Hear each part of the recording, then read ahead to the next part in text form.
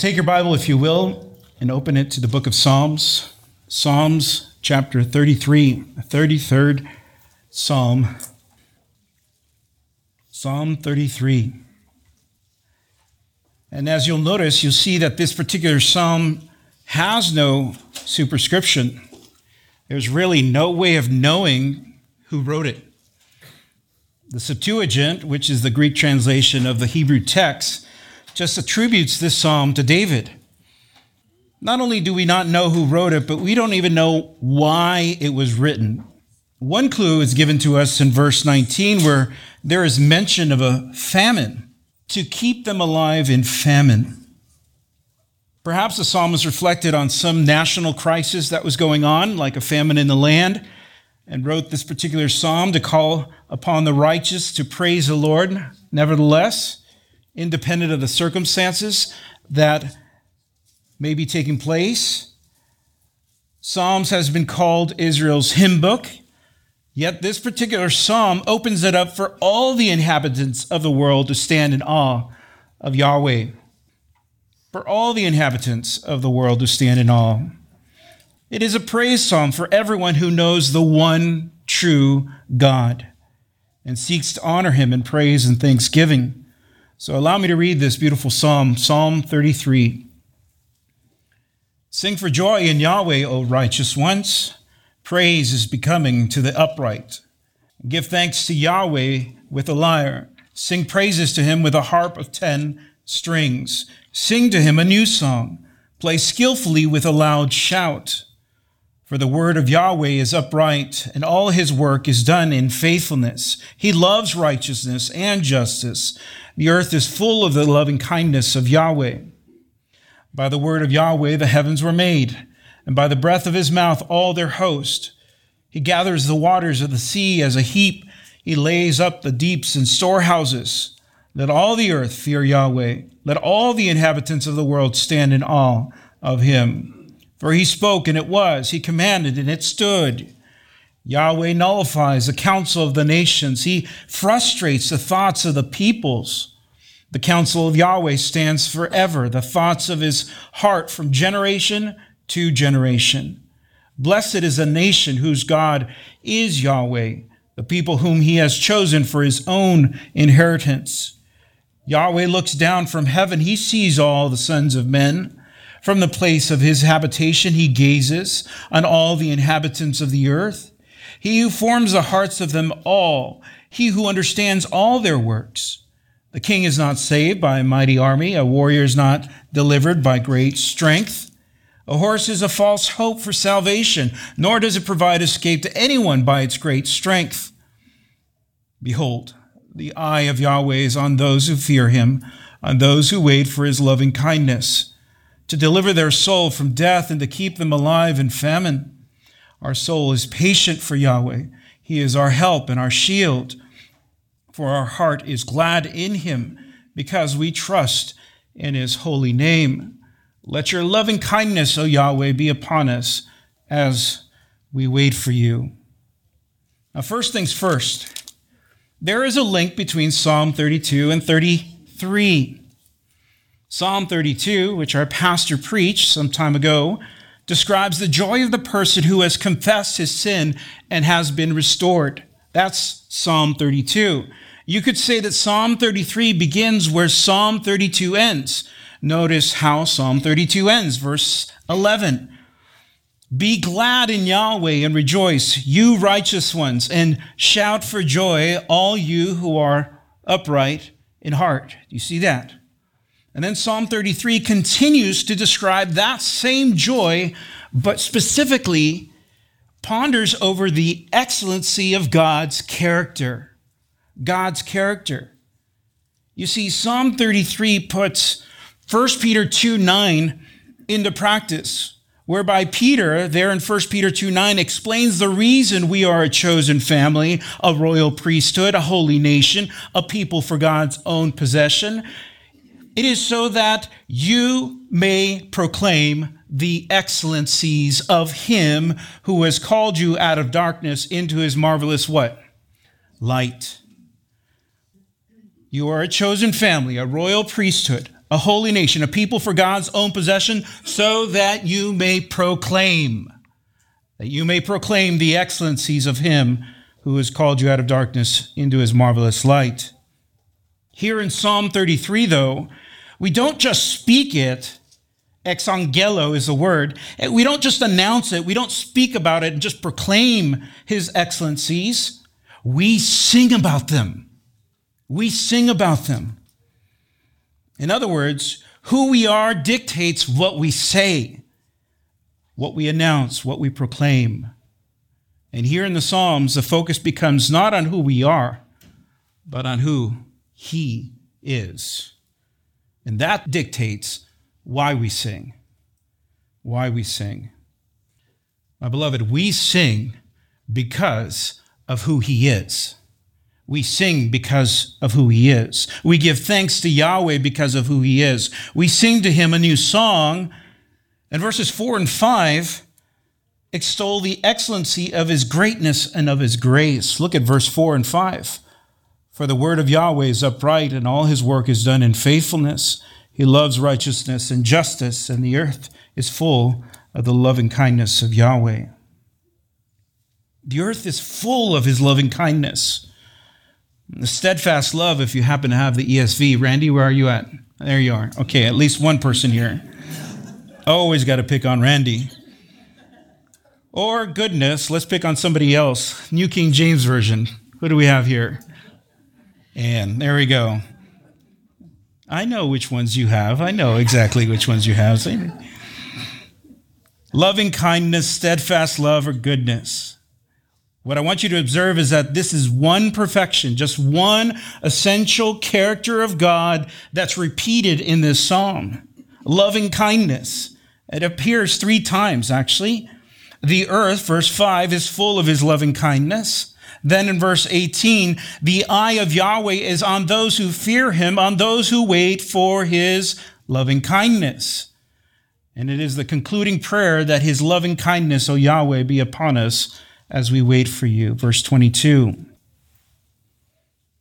Loving kindness shall surround the one who trusts in Yahweh. Back in chapter 32, verse 10.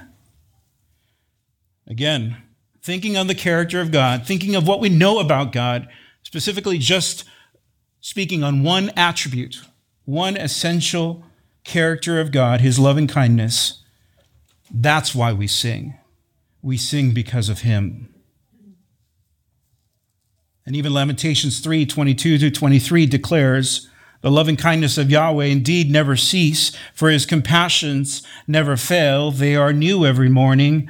Great is your faithfulness. That is why we sing and why we bring forth praise each and every day.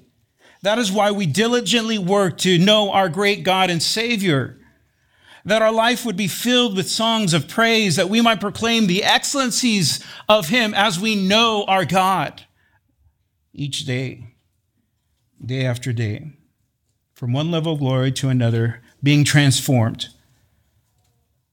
because of being in his word.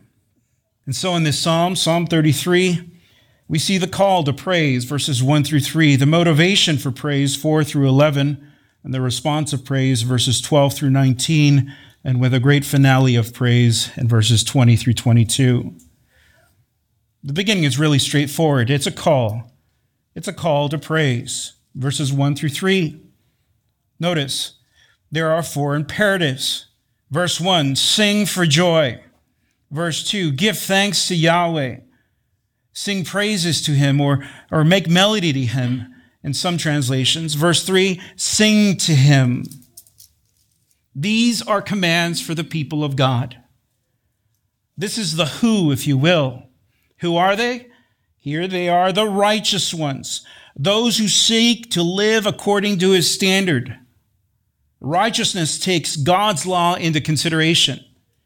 Moses says in Deuteronomy 6:25, it will be for righteousness for us if we're careful to do all this commandment before Yahweh our God, just as he commanded us.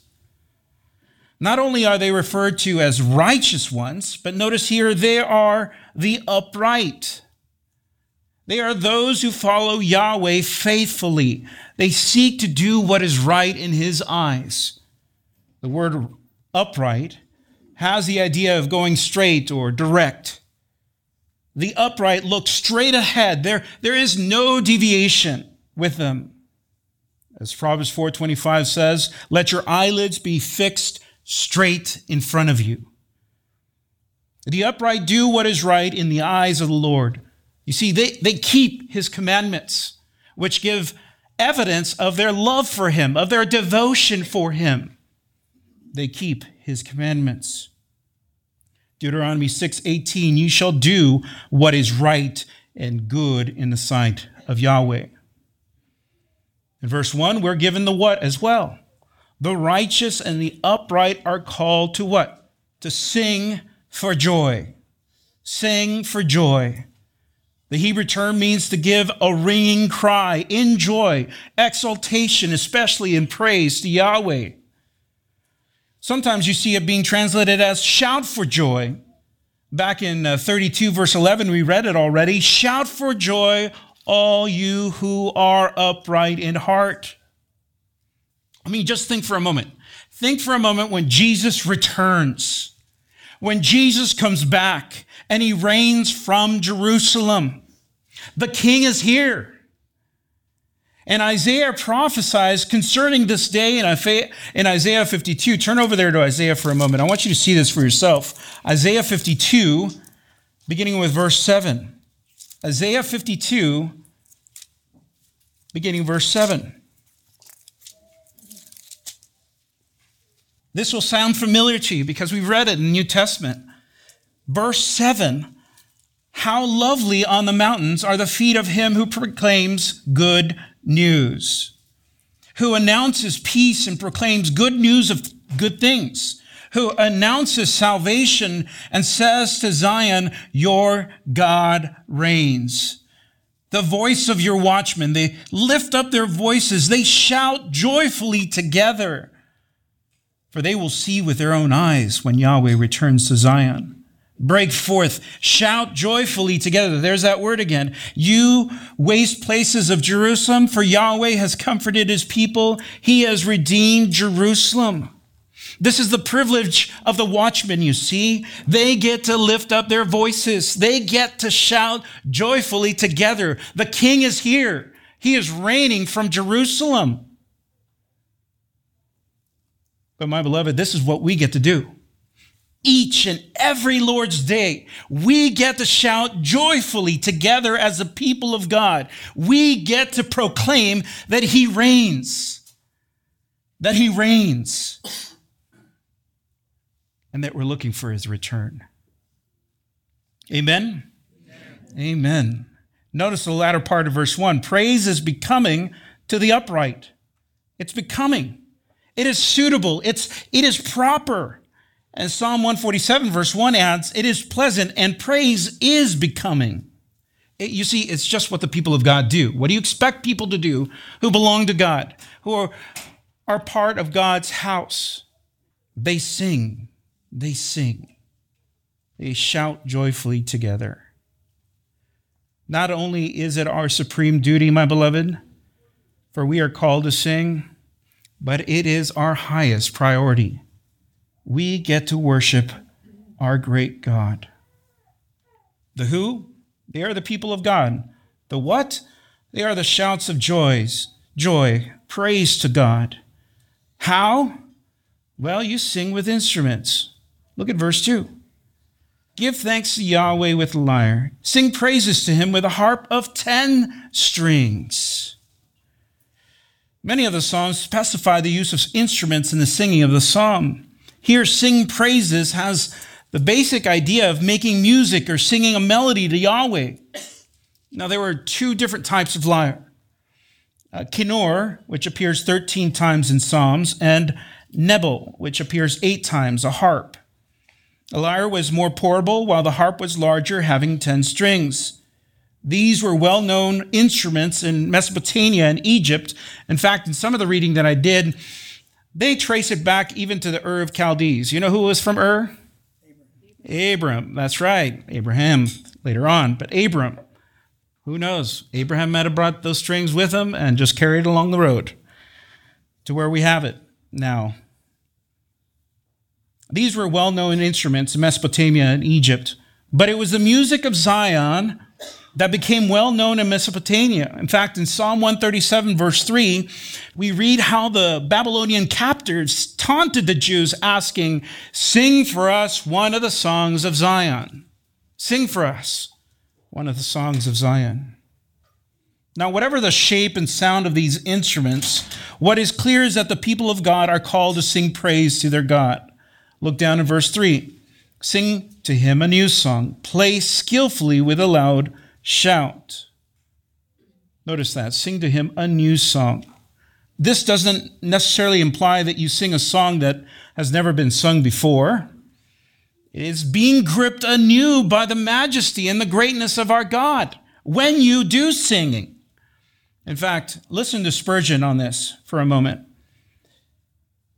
Quote, "Our faculties should be exercised when we are magnifying the Lord, so as to not to run in an old groove without thought. We ought to make every hymn of praise a new song. To keep up the freshness of worship is a great thing, and in private it is indispensable. Let us not present old, worn-out praise, but put life and soul and heart into every song, since we have new mercies every day and see new beauties in the work and word of our Lord." End quote. Put life and soul and heart into every song. This is what we get to do. The Old Testament is filled with references to a new song. It flows from a heart that has experienced God's redemptions, God's deliverance. For example, in Psalm 96, verse 1, "Sing to Yahweh a new song. Sing to Yahweh all the earth." Psalm 98, verse 1, "Sing to Yahweh a new song, for he has done wondrous deeds. His right hand and his holy arm have worked out his salvation." We sing to him because of what he has done and who he is. Even if you were to fast forward to the book of Revelations, you'll find all the angelic hosts, along with the saints, singing a new song of God's final and glorious deliverance. And the Apostle John writes of this in Revelation 5, 9, and 10. "And they sang a new song, saying, 'Worthy are you to take the book and to break its seals. For you were slain and purchased for God with your blood men from every tribe and tongue and people and nation. You have made them to be a kingdom and priests to our God, and they will reign upon the earth.'" New praise.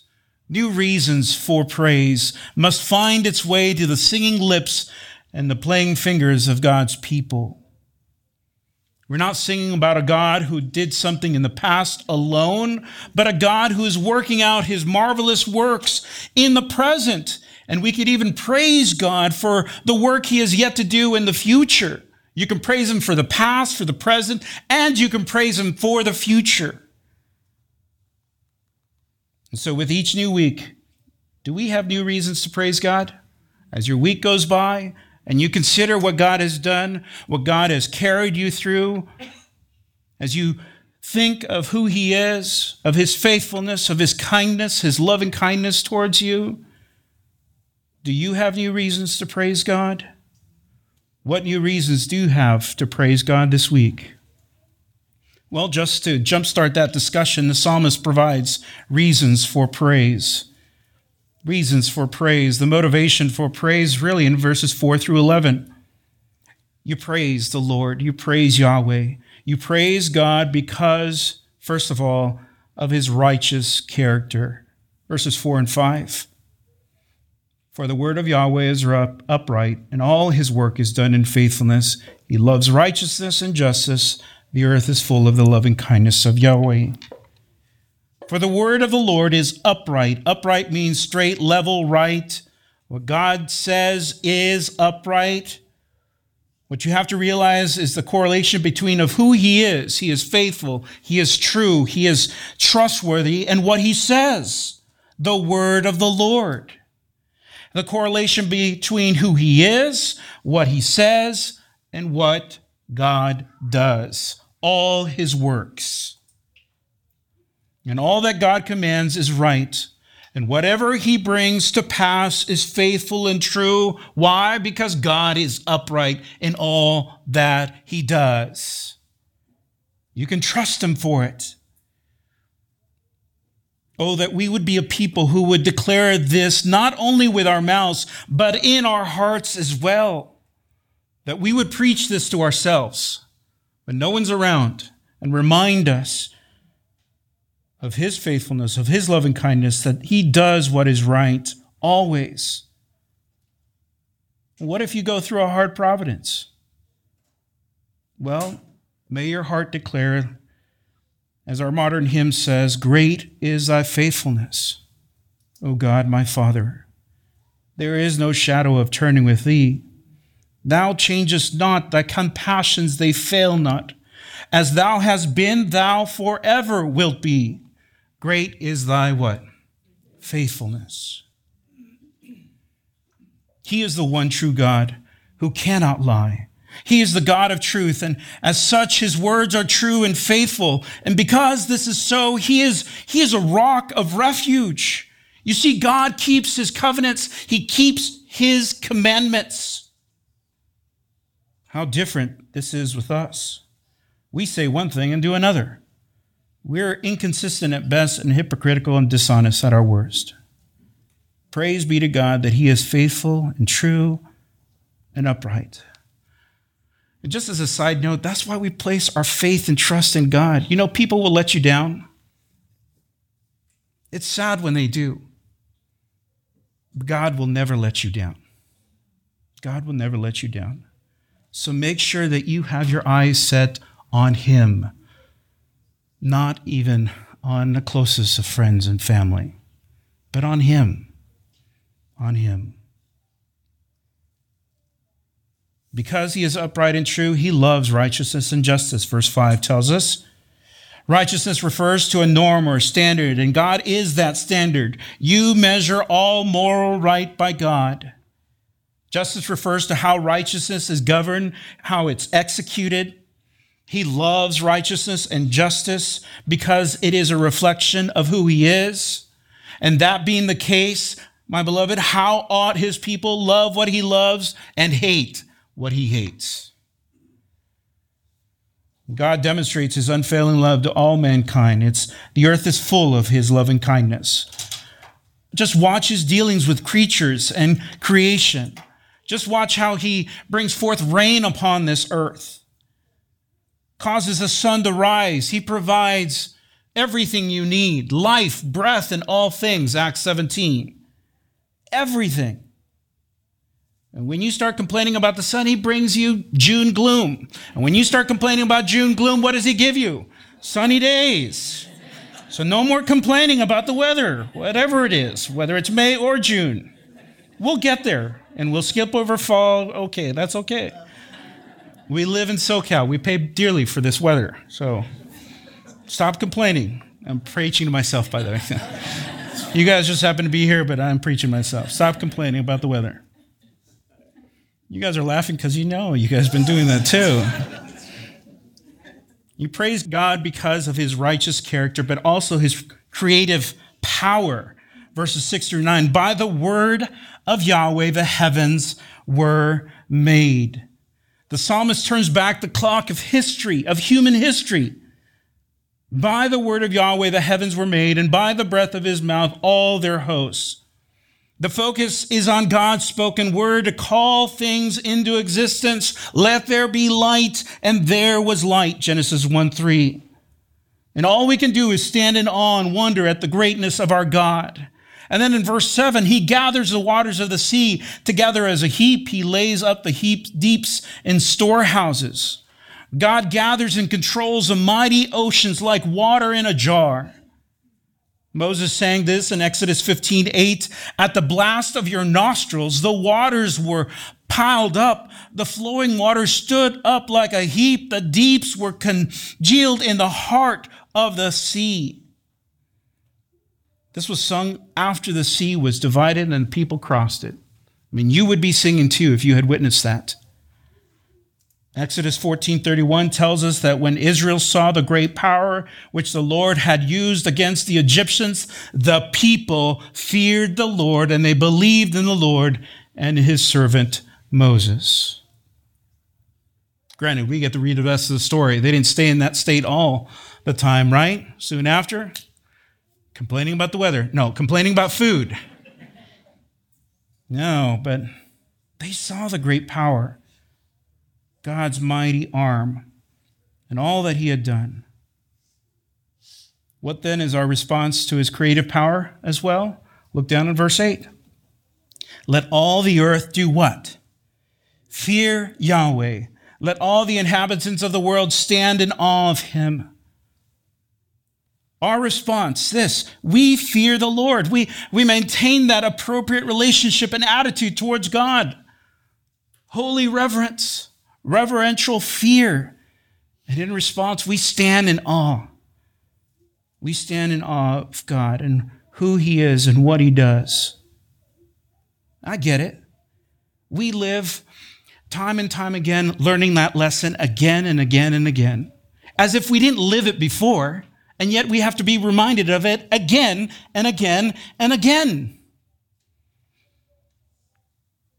He is to be feared, and we need to stand in awe of him. Not only that, but his enduring counsel, verses 10 and 11. Yahweh nullifies the counsel of the nations. He frustrates the thoughts of the peoples. The counsel of Yahweh stands forever, the thoughts of his heart from generation to generation. You see, God orders all things according to his secret counsel. And there's two words here that are worth noting. One is counsel, which can be translated as plan. The second word there is purpose, which could be translated as it is here in the LSB, thoughts or intentions. Counsel and purpose. Counsel and purpose. Genesis 50:20 tells us of the brothers intended evil against Joseph, but not so with God, right? God does as he wills according to the counsel of his will. Notice what God does to the nations and peoples. He nullifies and frustrates them. Perhaps Ephesians 1:11 is a key verse to talk about this. In him, Paul writes, we also have been made an inheritance, having been predestined according to the purpose of him, catch this, who works all things according to the counsel of his will. He works all things. He works all things. His decree is comprehensive. He works all things according to the counsel of his will. And Proverbs reminds us in Proverbs 21, verse 30, there is no wisdom, there is no discernment, and there is no counsel against Yahweh. Yahweh's counsel always stands. Always stands. Calvin even reminded us, the events which daily come to pass are undoubted proofs of the providence of God, end quote. All that happens as a proof, God's in charge. God is in control. Always. Our plans frequently go wrong, do they not? But God's plans do not. Proverbs 19:21, many thoughts are in a man's heart, but it is the counsel of Yahweh that will stand. His plans cannot be shaken. His plans cannot be interrupted. For example, just look at your car. It may be the newest model, but it's a good reminder God's counsel endures, but my car doesn't.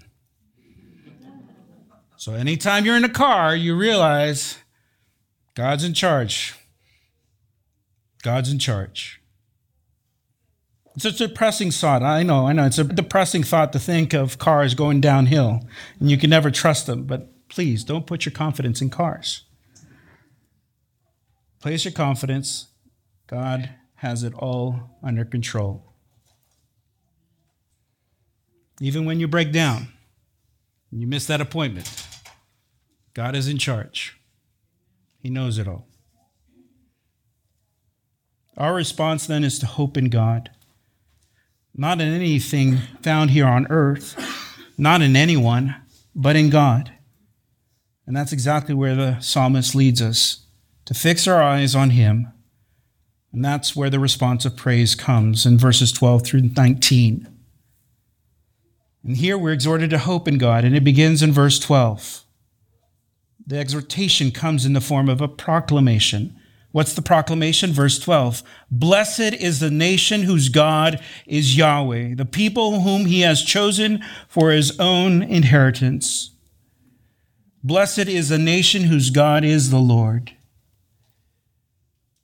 We as the people of God know whom we have believed in. We know his moral attributes, his power, his counsel. He has called us to himself, and that's why we praise him, because of who he is. We know our great God.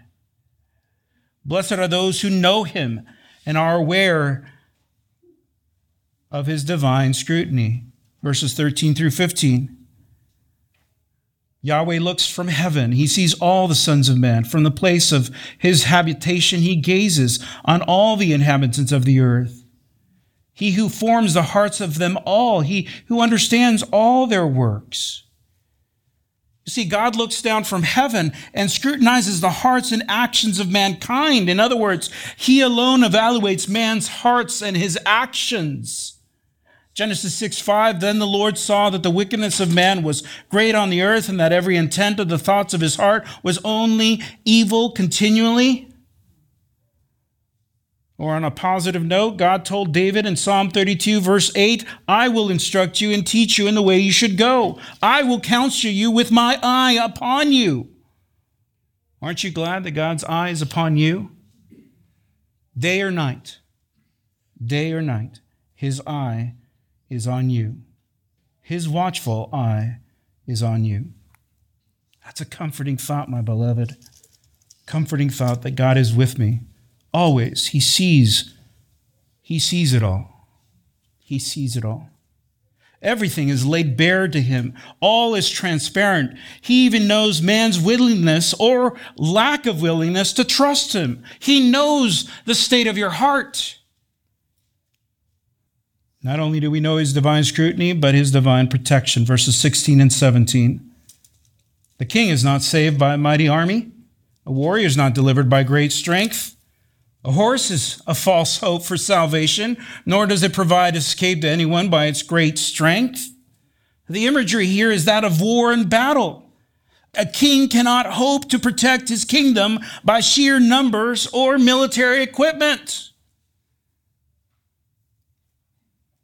I mean, how many men did God use to defeat the Midianites? How many men?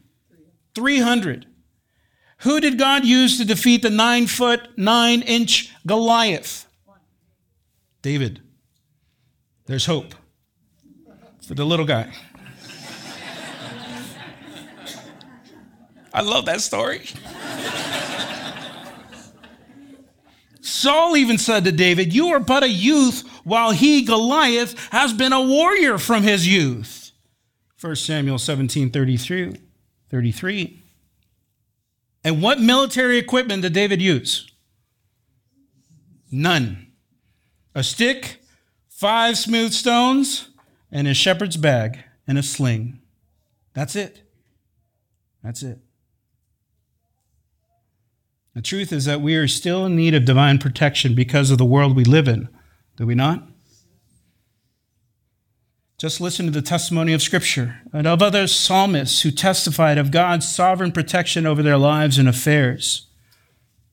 In Psalm 31, for example, verse 14, but as for me, I trust in you, O Yahweh. I say you are my God. Verse 15, this is where God's sovereignty and human responsibility coincide together in one verse. My times are in your hand. God's sovereignty. God is in control. At the same time, here's my prayer. Deliver me from the hand of my enemies and from those who pursue me. God, you're in charge, but this is my prayer. I'm not sure how you're going to use my prayer in line with what you're going to do, but this is me. This is me being brutally honest with you. It's all in your hands. And when you trust in Yahweh wholly and completely, there is no room for anxious thoughts. When you are engulfed with the character and nature of God, those anxious thoughts flee. They're not even there. Because your concentration is thinking on things above, not on earthly things. My beloved, hope in God, not in your relationships with other people, your possessions, or the power or position that you have. Hope in God. He is faithful and will always provide protection and deliverance, even in the most dire of circumstances. As Paul wrote, hope does not disappoint. If it is placed in God, it does not disappoint. You will never be ashamed that you put your hope in God. And then his divine deliverance, verses 18 and 19. Going back to 33. Behold, the eye of Yahweh is on those who fear him, on those who wait for his loving kindness, to deliver their soul from death and to keep them alive in famine. Deliverance belongs to the Lord, and salvation comes to those who wait on him. His eye is on those who depend wholly on him. His eye is on those who hope, who wait for his loving kindness. Hopeful waiting, faithful endurance, rather than the panicked action or the frantic activity, is the appropriate stance of God's people. Endure faithfully. Hope in the Lord. That's what we do. That's our stance. Such waiting is a sign of surrender to God's divine power rather than in human strength and power. When you wait, love is patient, is it not? Patient and wait on the Lord. David displayed this hopeful waiting when he fled from Jerusalem. Turn over to 2 Samuel 15. I know our pastor took us to 2 Samuel 11 and 12, so this is after that, okay? This is after that. 2 Samuel, I want you to see this. 2 Samuel 15, David displays this hopeful waiting when he fled from Jerusalem before the arrival of his son Absalom. This is part of the consequences that happened with David. And as he fled, the priests joined David, bringing with them the Ark of the Covenants. So David doesn't want to combat his son Absalom.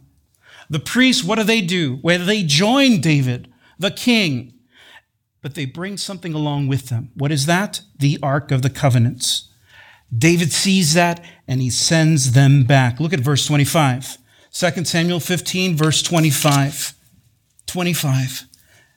Then the king said to Zadok, return the ark of God to the city. Notice this.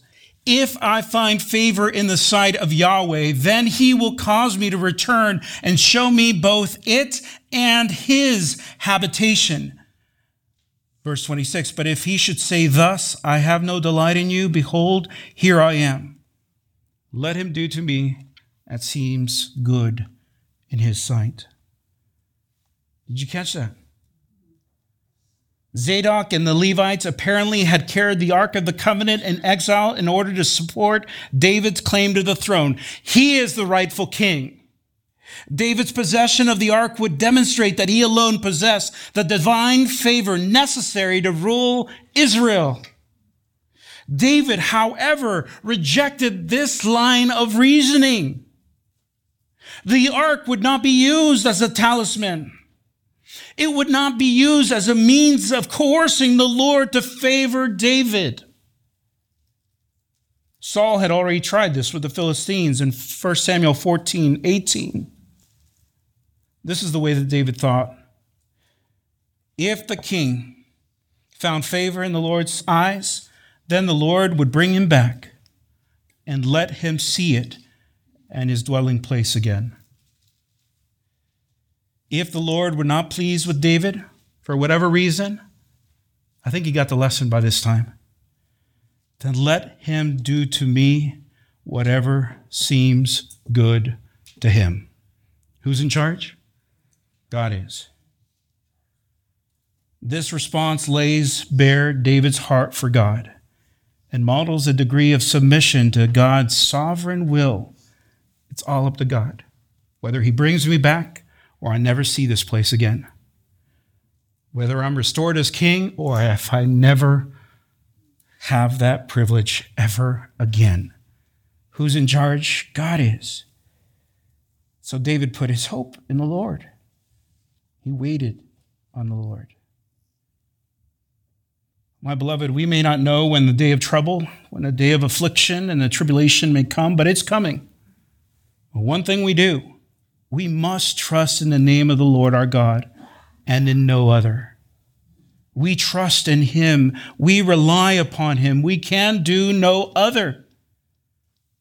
Yet no matter the circumstances that you're facing, God is still the same, and for this we praise him.